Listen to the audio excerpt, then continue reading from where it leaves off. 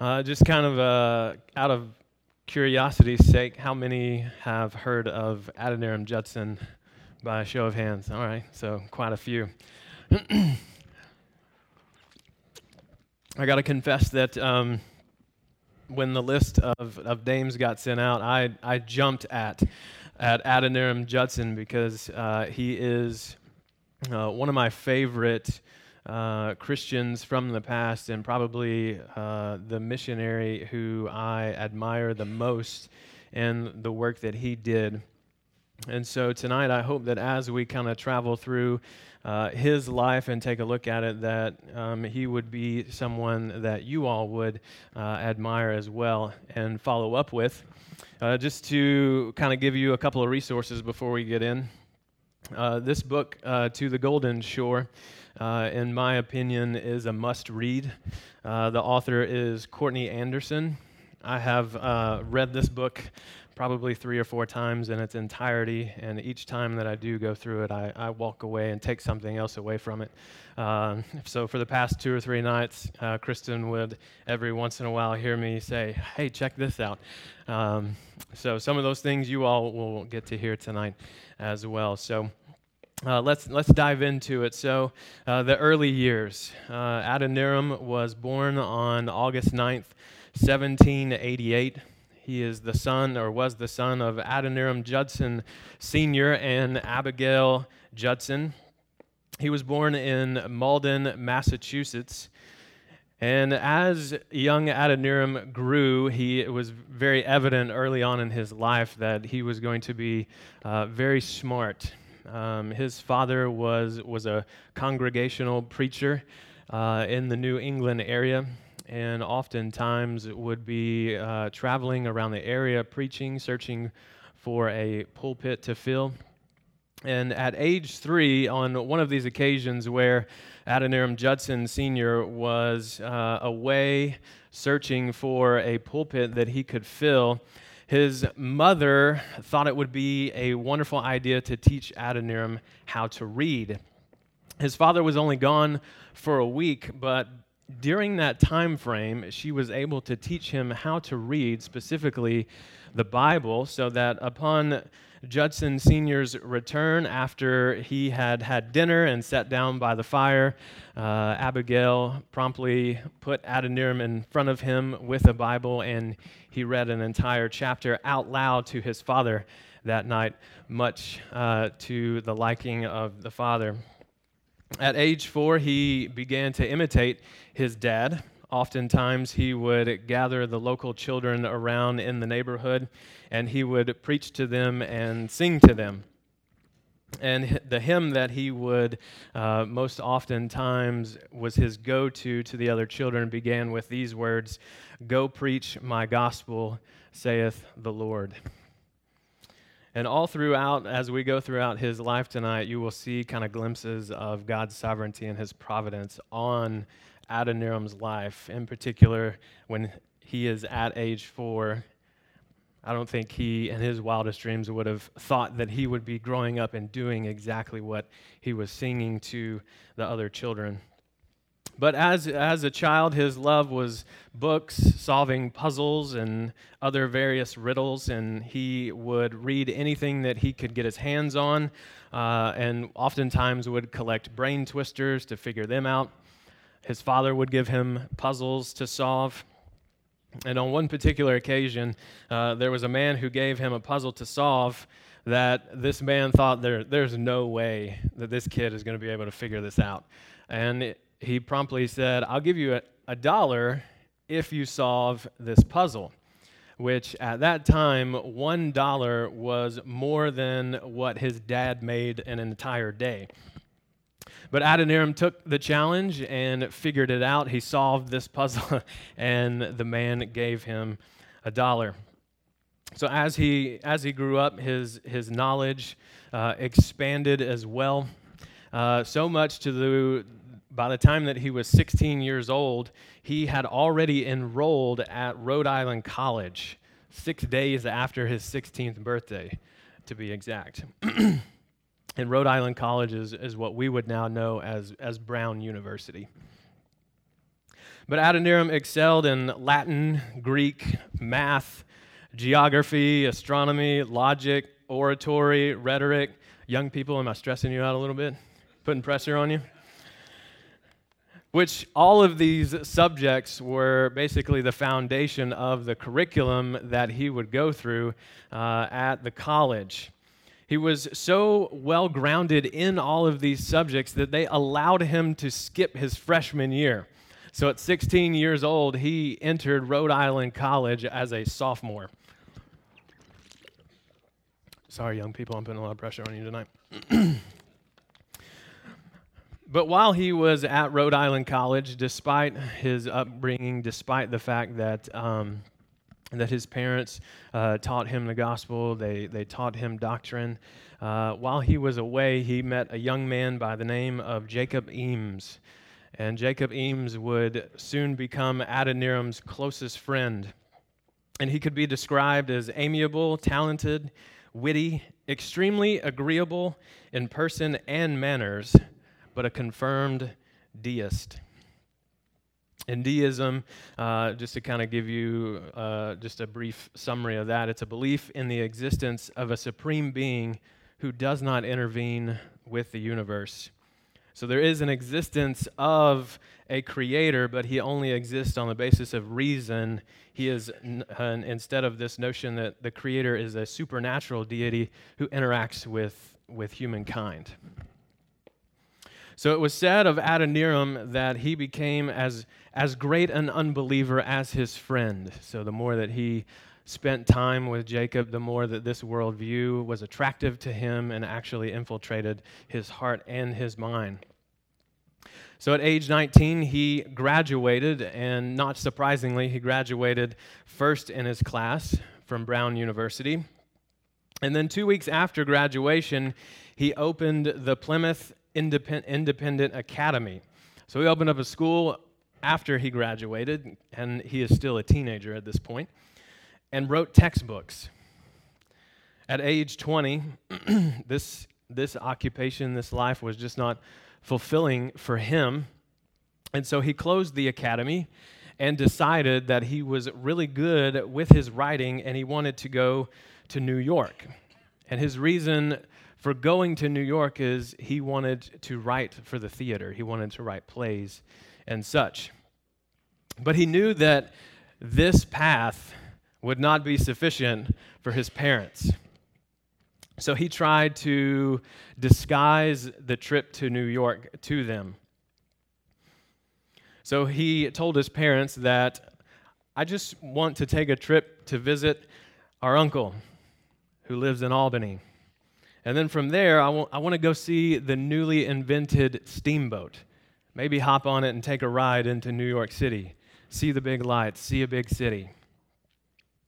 But his father wouldn't let him get away with it that easily. So he began to press the issue to the point where he got Adoniram to break. And he busted out in a rage and basically told his parents that the God that they serve was not his God. So you can imagine his parents were heartbroken. He would spend that entire day arguing with his father, and every argument that his father brought forth in support of Christianity, Adoniram was able to shoot down, so to speak. And so by the end of the day, his father was unable to persuade him or convince him. His father knew that he was right, but he just wasn't sure how he could convince his son. And his son felt proud of his accomplishment, that he had shut down his father, whom as a younger child, who admired him for his knowledge. His mother, on the other hand, kind of took a different approach. She followed him around and was crying, was pleading with him on why he could choose a path like this. Why would you go to New York? That was part one. The second part, she went to her knees in prayer for the salvation of her son. So Adoniram, much to the dislike of his family, he went to New York. But things did not go according to plan when he got there. And so this life that he thought he would have, the extravagant life of New York, writing plays for the theater, turned out that he wasn't really able to sustain a job or get a meal, get money, get anything like that. And that really disheartened him and kind of broke him to the point where he began to work his way back. He felt like, well, at this point, I don't know what I'm going to do, so I'm just going to be a wanderer. But he worked his way back to his uncle's place, and his only plan at that point was, I will take a horse from my uncle, and I will begin just riding until I figure this out. But this is where the Lord would intervene into Adoniram's life. So one night he stopped at a local village, and there was a small inn there, and he asked for a room, but the innkeeper told him that there was only one room available, and it was located right next to a room where there was a young man who was presumably dying. So the owner hoped that the potential noises that the young man would be blasting out through the night would not disturb Adoniram. Adoniram assured him that this would not be the case, so he took the room. But he did, in fact, experience a sleepless night.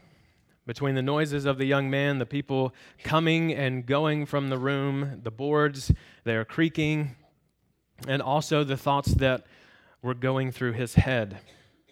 The continual thought all throughout the night was wondering if this young man was prepared for death, if he was ready. So the next morning, after Adoniram woke up, he rushed downstairs and asked if the young man was all right. Did he make it through the night? The innkeeper informed him that the young man had indeed died. So Adoniram pressed further. Well, who was this young man? And the innkeeper told him that it was a young man from the local college, Rhode Island College, and then proceeded to tell him that it was his good friend Jacob Eames, but the innkeeper did not know that. Well, as you can imagine, this sent shockwaves through Adoniram. How could this be? So in this moment, his deistic worldview was shattered. So that kind of sent Adoniram into a tailspin. He had a lot of questions. But eventually he worked his way back home, and then he enrolled at Andover Theological Seminary on October 12th, 1808, and he was allowed to enter into the seminary as, quote, a special student, end quote. So at this point, he is not yet converted, but his worldview had just been shattered by what he had experienced. So during his time at the seminary, he would spend in time study. He was able to have theological conversations with the two professors that were there. He was able to ask questions, express his doubts, and so much so that he would oftentimes spend alone time in a local grove that was near campus. By November of 1808, his doubts began to leave little by little with each visit to the grove. And then by December 2nd, 1808, he was converted to Christ and dedicated himself to God. One writer put it this way: he banished forever those dreams of literary and political ambition in which he had formerly indulged, and simply asked himself, how shall I so order my future being as best to please God? So at this point, seeking direction in his life, well, now that I am a disciple of Christ and I want to devote my life to him and what he pleases for me to do, Adoniram came across a printed copy of a sermon by a man named Dr. Claudius Buchanan, and it was entitled "The Star in the East," and his text was from Matthew 2. And he spoke about missions to the Far East. And this is what Adoniram later wrote in a letter in September of 1809. I find this first part kind of amusing. He says, "Though I do not now consider that sermon as peculiarly excellent," that's every pastor's worst nightmare, "it produced a very powerful effect on my mind.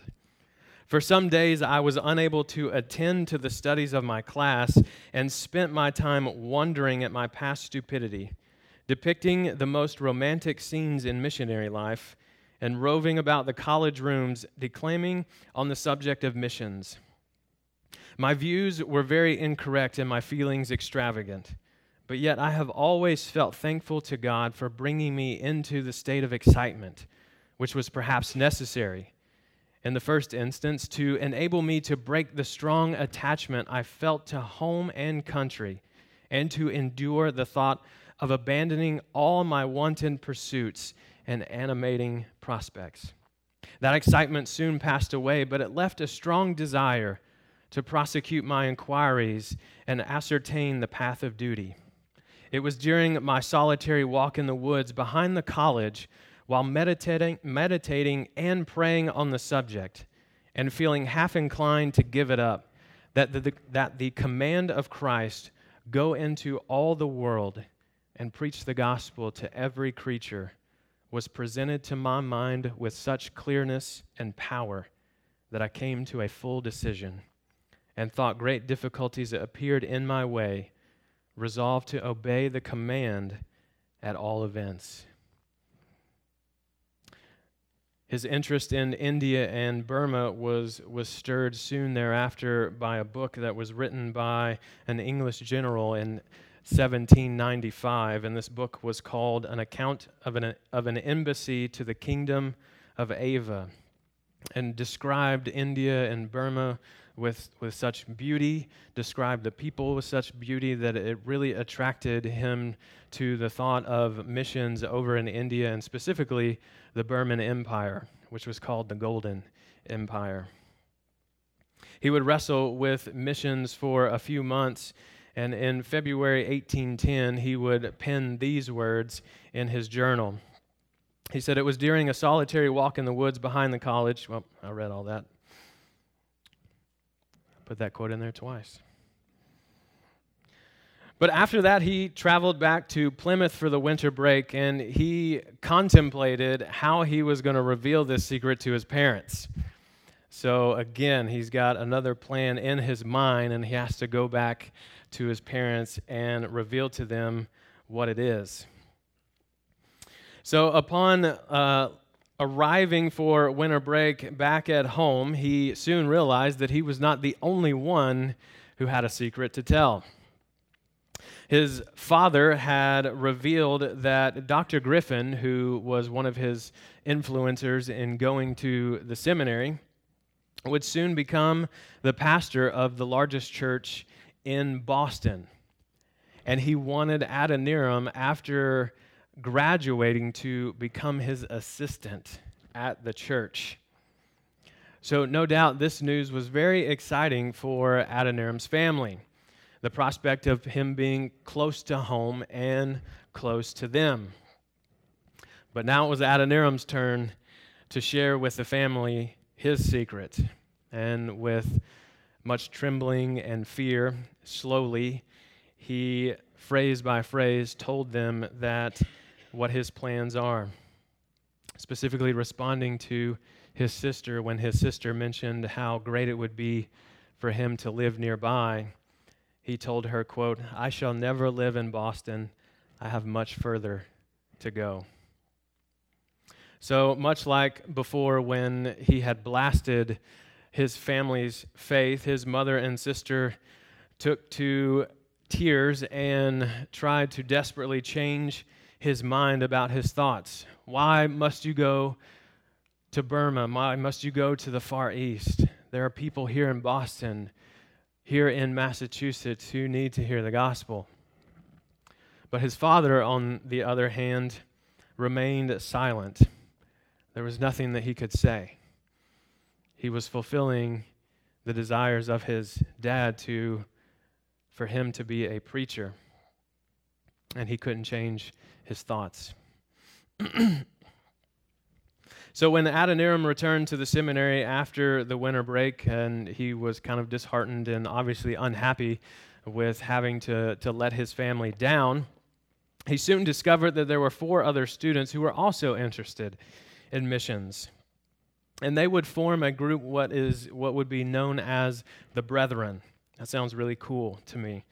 And they would put together a constitution, and it stated these words: "The object of this society shall be to effect, in the persons of its members, a mission to the heathen.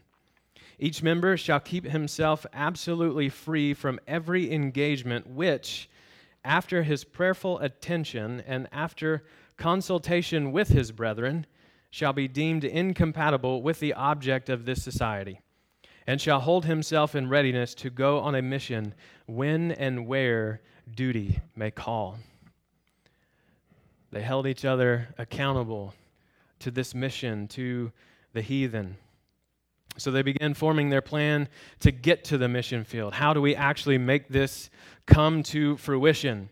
So this ultimately led the group, with Adoniram's lead, to drafting a petition that they would take before the General Association of Massachusetts to, in fact, establish a mission board that would support American missionaries, much like what was already established in London, or in England, with the London Missionary Society.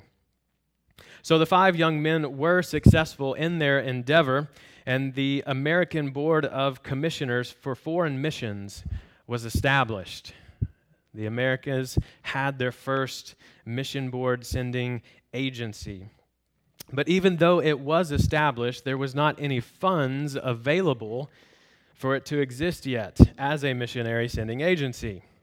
So here was step 2 of the plan. Adoniram was sent to London to visit the London Missionary Society in 1811 to see if they would be open to taking these young men under their wing as missionaries for the LMS.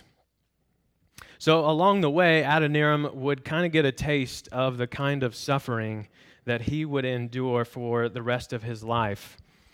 France and England were kind of on the verge of a war at that point. The U.S. and England were also at odds with each other at that point. And he would be captured by the French and put in prison on this boat because he was not able to speak French. He didn't know that language. That was one of the languages that he did not know. And was also put in prison upon landing in Spain. So after some time, he would be eventually smuggled out of that prison and made his way to England, where he was able to carry out his task before the LMS. And the LMS agreed to take the American missionaries under their wing, but under the condition that the American board would send the supporting funds to them. And this is where a battle sparked between Adoniram and the American board. Because while he was in England, he realized that England was devoting at that time, for that particular year, £10,000 for their missionaries to support them. But because of what was taking place between the two countries, the American board was not able to really come up with the funds, and they were also worried that war would potentially break out, cause some problems there, and so they kind of pushed it off to the side. They didn't feel like that at that time it was best to send anybody else, so they wanted to wait and do nothing. Well, Adoniram, on the other hand, that just wouldn't fly, and he couldn't wait. So he threatened the board, stating that he would place himself under complete support of the LMS if nothing was done.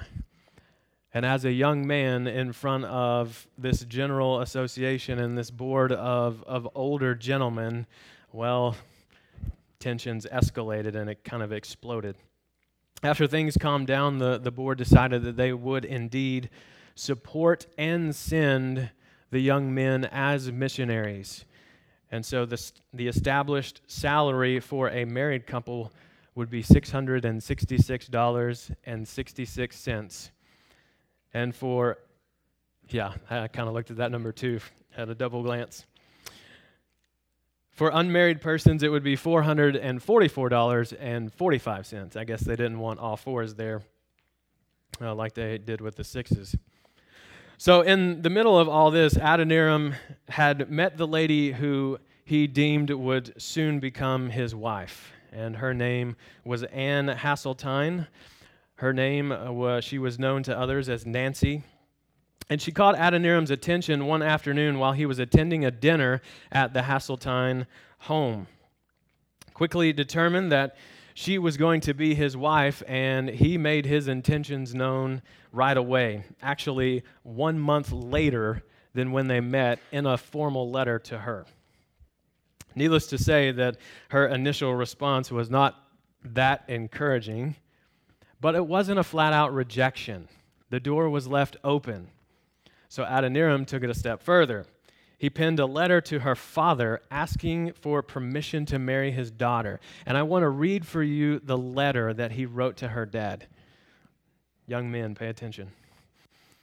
He says, "I have now to ask whether you can consent to part with your daughter early next spring, to see her no more in this world, whether you can consent to her departure and her subjugation to the hardships and sufferings of the missionary life, whether you can consent to her exposure to the dangers of the ocean, to the fatal influence of the southern climate of India, to every kind of want and distress, to degradation, insult, persecution, and perhaps a violent death. Can you consent to all this for the sake of him who left his heavenly home and died for her and for you, for the sake of perishing souls, immortal souls, for the sake of Zion and the glory of God?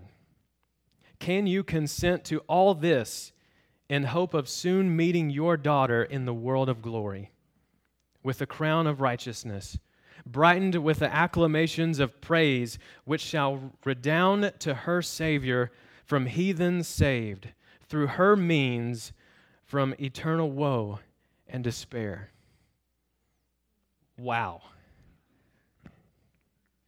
Needless to say that it left her father speechless.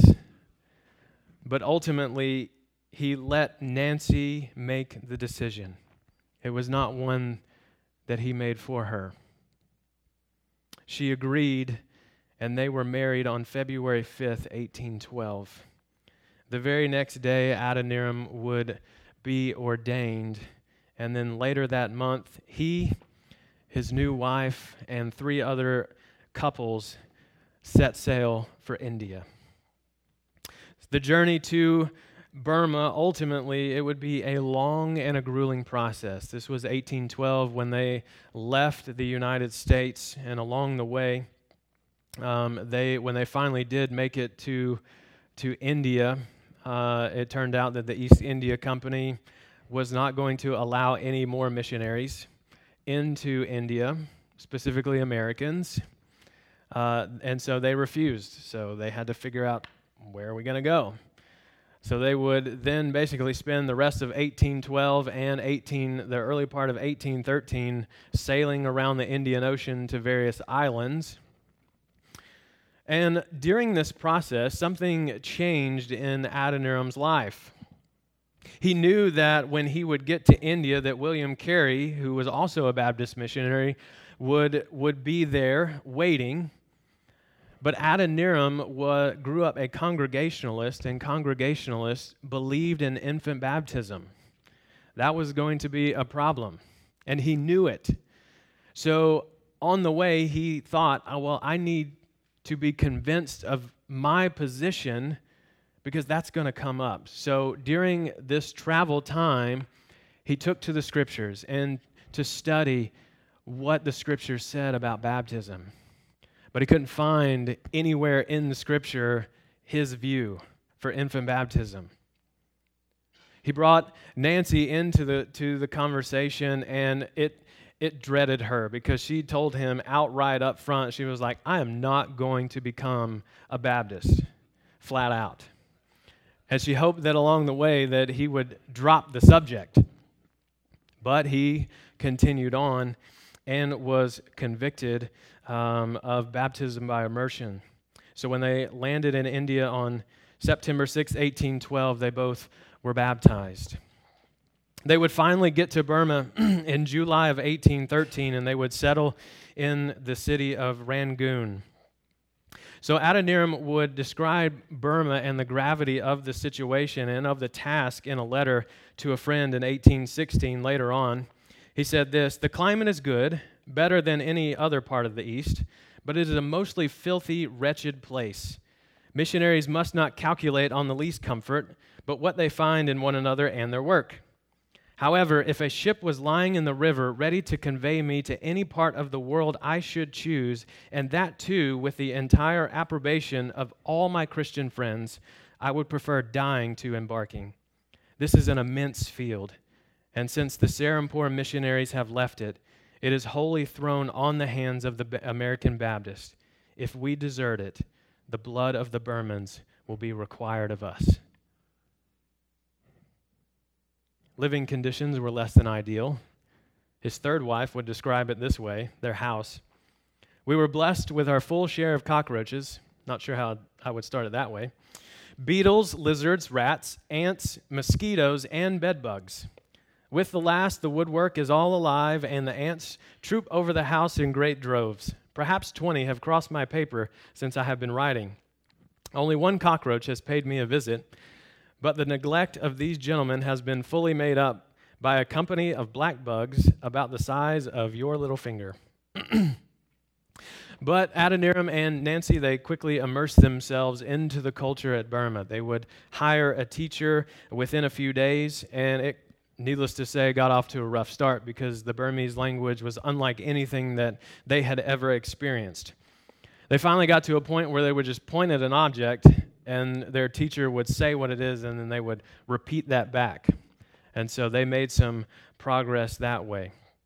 They continued this until they got a firm grasp on the language. Adoniram worked with a teacher on word list and grammar once he was able to get the language down, and then this became his task, to translate the Bible into the Burmese language. He was soon joined by another missionary by the name of George Hugh, who would be his printer. And so they would write tracts and other materials. Nancy wrote a catechism, and they began printing these and just passing them out. The goal was to pass out as many materials as possible and just get something into the hands of the Burmese people to read. But ultimately, the task was to translate the Bible in its entirety. And he would begin with Matthew's gospel.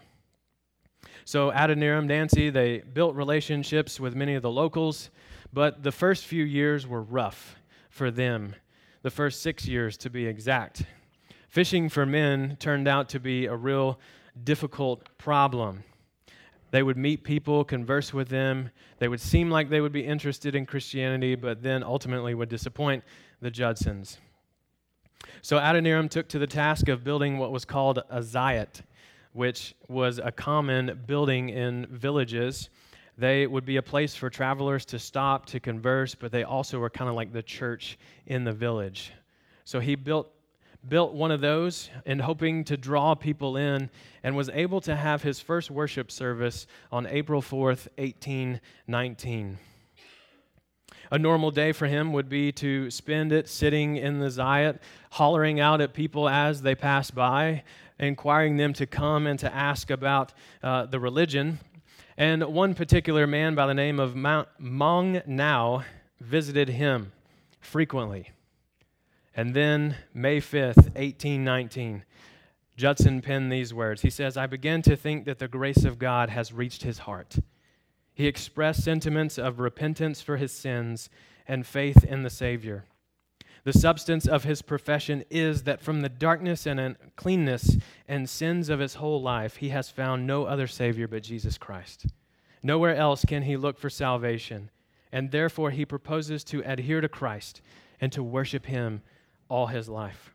It almost seems too much to believe that God has begun to manifest his grace to the Burmans. But this day I could not resist the delightful conviction that this really is the case. Praise and glory be to his name forever. And then just a little over a month later, on June 27th, he wrote these words: "We proceeded to a large pond in the vicinity, the bank of which is graced with an enormous image of Gautama, which is the Buddha. And there administered baptism to the first Burman convert. Oh, may it prove the beginning of a series of baptisms in the Burman Empire, which shall continue uninterrupted, succession to the end of time."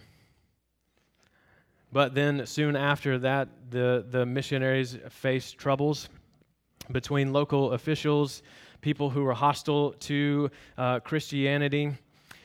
England and Burma were at odds. There was rumor of war, so tensions grew to the point where Adoniram felt that it was necessary to go and plead his case before the emperor, that he would be allowed to stay and spread Christianity. But the emperor rejected his plea. So the original thought was that they would relocate to an area under British control, away from the emperor, where they would not face persecution. But his small congregation, which was only 3 at that time, by that point, convinced him otherwise, to stay. They told him, "Stay until a little church of 10 is collected, and a native teacher is set over it. And then if you must go, we will not say nay. In that case, we shall not be concerned. This religion will spread itself. The emperor cannot stop it." So soon after, 7 more Burmans were converted, and they did in fact reach their little church of 10. But the Judsons decided to stay. And with staying, several trials came along the way, but they also experienced some small victories as well. First, the victories. Eventually, a man named Jonathan Price came, who was from England, and he was a very skilled physician and was able to perform tasks to the Burmans, to give them medical aid that they were not used to seeing, and they were greatly excited. So this news got to the emperor, and he wanted to meet this man. Well, he didn't know the language yet, so Adoniram got a second visit to the emperor. And when the emperor asked who Adoniram was, he told him flat out, "I'm a teacher of religion and am spreading the gospel of Jesus Christ." He was bracing for another rebuke from the emperor, but it didn't come this time. So he left excited, and for the next couple of years, he was freely proclaiming the gospel in the capital city of Ava.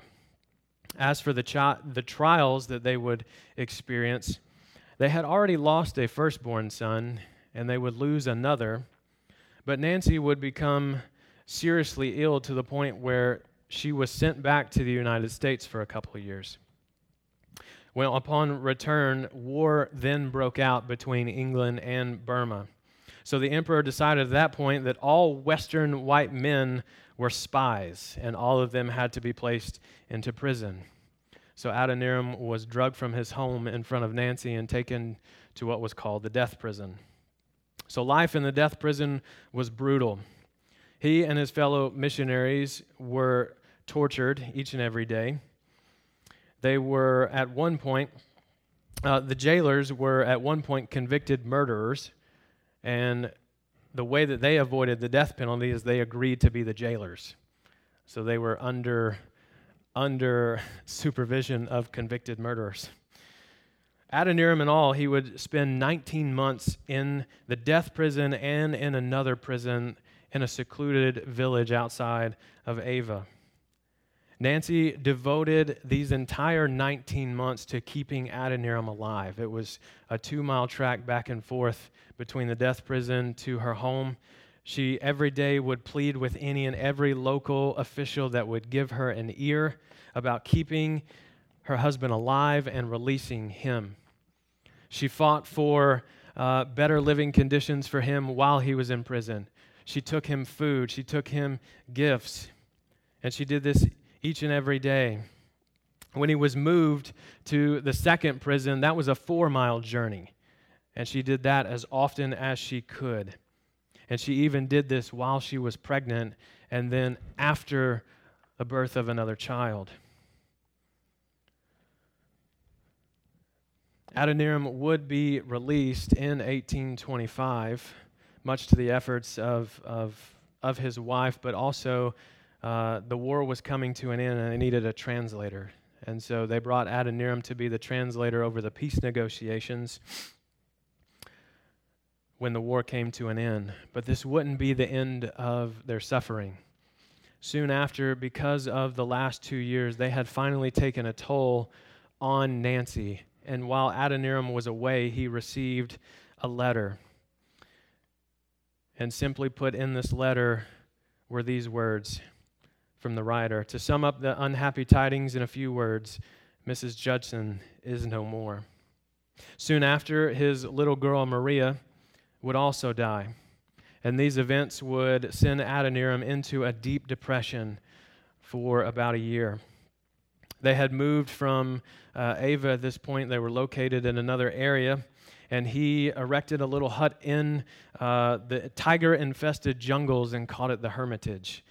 He dug a grave beside the little hut and would sit either beside it or in it, contemplating his own death. The missionaries obviously were very worried about him. He did this for about 40 days. But as time pressed on, he would emerge from this dark place with a fresh determination and a zeal for Burma for Christ, to reach Burma for Christ. So he and the missionary couples began evangelizing a people group known as the Karens. And they were more open to the gospel than the Burmese people were. They craved his writings and sought to know more about this gospel that Adoniram was preaching. He would also occasionally go back to Rangoon, where they originally landed, to spend time there until his welcome was worn out, and then he would come back. But it was noted at one point while they were in Rangoon that some people were asking, "Are you Jesus Christ's man? Give us a writing that tells us about Jesus Christ." So overall, the 1830s was a very fruitful time of ministry for Adoniram. In the first 9 years, they only baptized 8 converts. But the first 5 years after the war, there were 242 Burmese converts and 113 foreign converts. In the year 1831 alone, there was 217. So by the end of 1831, there were about 373 total converts. He traveled all over Burma and found pockets of disciples in which he would encourage them, teach them, correct them when necessary.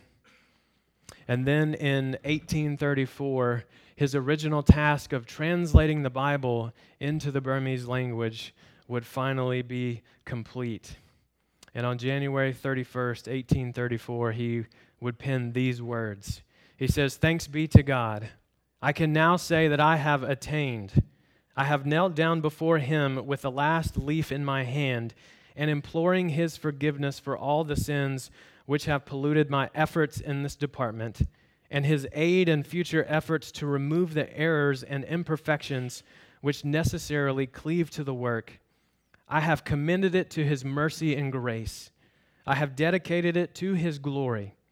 May he make his own inspired word, now complete in the Burman tongue, the grand instrument of filling all Burma with songs of praise to our great God and Savior Jesus Christ. Amen." He would go back and revise it, and ultimately by 1840 it was ready to be printed and distributed. He would also remarry. He married his second wife. Her name was Sarah Boardman, who was the widow of another missionary gentleman who had died in Burma, and she stayed behind. They would have 8 children, and 5 of them would live to see adulthood. Ultimately, she got very ill and needed to go back to the United States, and Adoniram would be by her side in 1845 when she passed away. So when they got back to the United States, Adoniram felt that it was best to find a place for the children to stay, so that way they would not have to endure the harsh climate and conditions of Burma. And then he met his third wife in the United States, and her name was Emily Chubbuck. They would be married, and then they would travel back to Burma in 1846. That's where Adoniram felt that he needed to be. He had unfinished work to do, and his task now was to complete a dictionary. So that way, communication between the English and the Burmese would be better for the missionaries who were there and for the future. So he would devote his final 3.5 years to this cause. And then late in 1849, he would become deathly ill. And then in 1850, on April 12th, while he was at sea, Adoniram would die. Overall, he outlived 2 wives, 7 children, and every missionary couple that originally made the journey to Burma in 1812. So his legacy.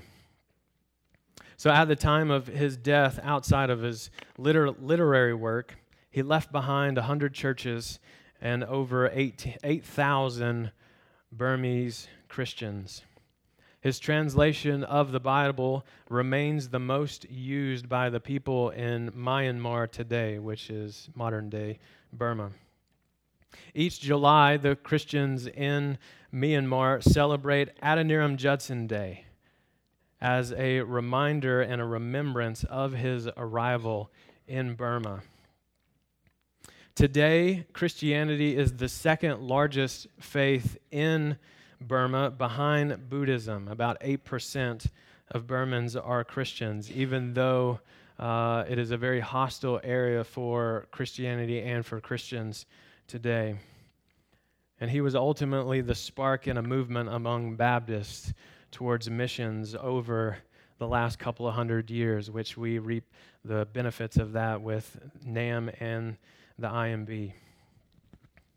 So I know that over the last 45 minutes or so, I've just unloaded a lot of information to you about Adoniram's life, but I want to throw this out here for you guys in these final few moments. But the application. So what can we take away from Adoniram's life for us today?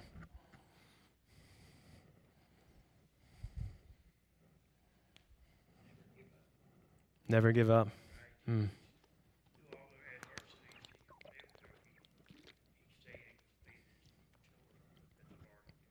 Hmm. So perseverance. What else? Yes, sir. Hmm.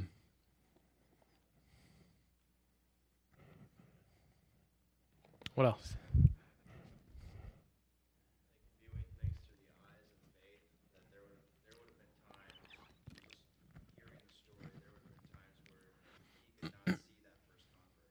Hmm.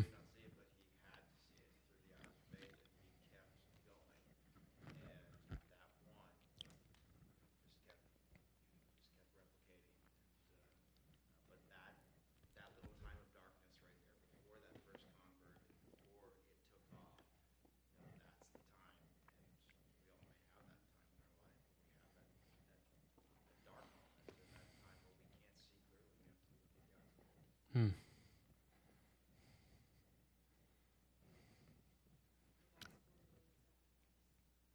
Amen. The gospel is worth the sacrifice. Hmm.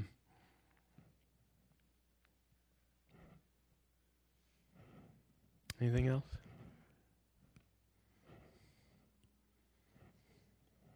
Yeah.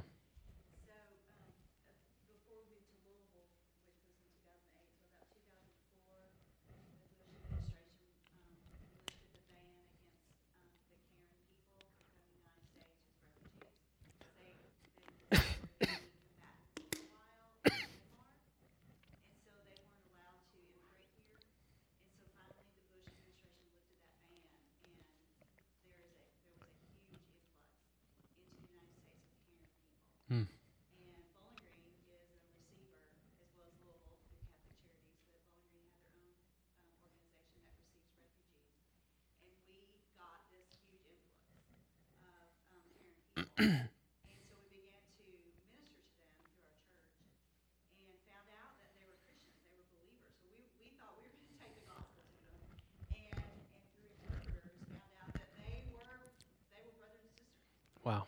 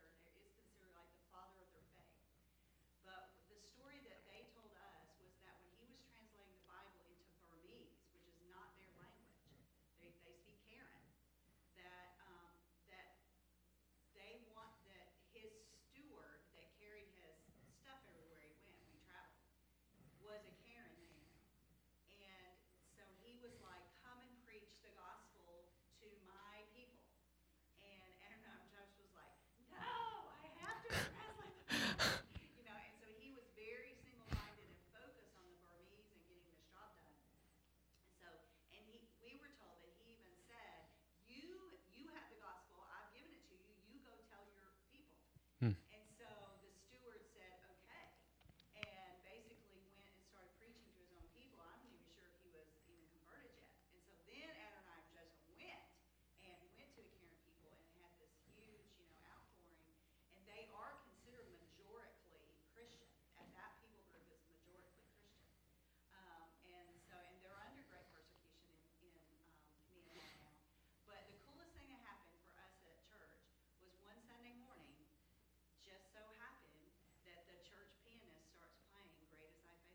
Hmm.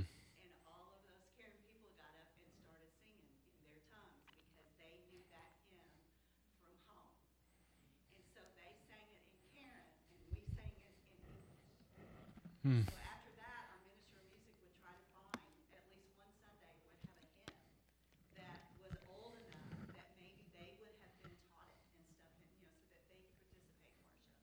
Hmm.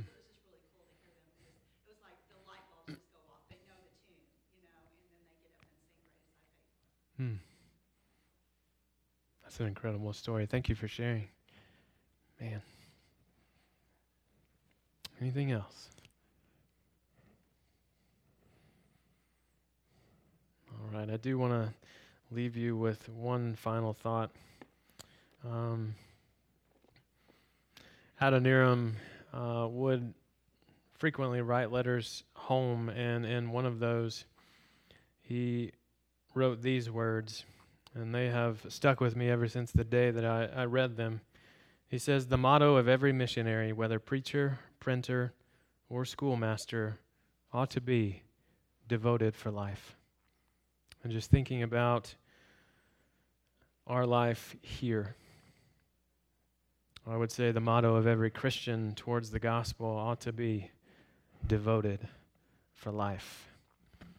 So I hope that that you guys have enjoyed this tonight. I would encourage you to look further into Adoniram's life, read some of these resources, and be challenged by his faithfulness to the gospel as well. So let's pray.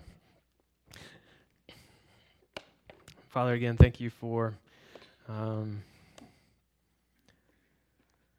your faithfulness in the lives of your people, your sovereignty and your providence. As we look back over this particular man's life and mission work, even here in the state of Kentucky, we have evidence of that fruit. So Lord, I pray that would motivate us to take the gospel to our friends, our neighbors, our coworkers, right here in Fisherville and Louisville, Kentucky. May this be our mission field, and may our motto be devoted for life. Lord, thank you that you allow us to be a small part of your glorious work. And ultimately, may you be glorified in it. And may we one day in heaven be able to rejoice with every nation around your throne. We thank you for that. And we pray this in your Son's name. Amen.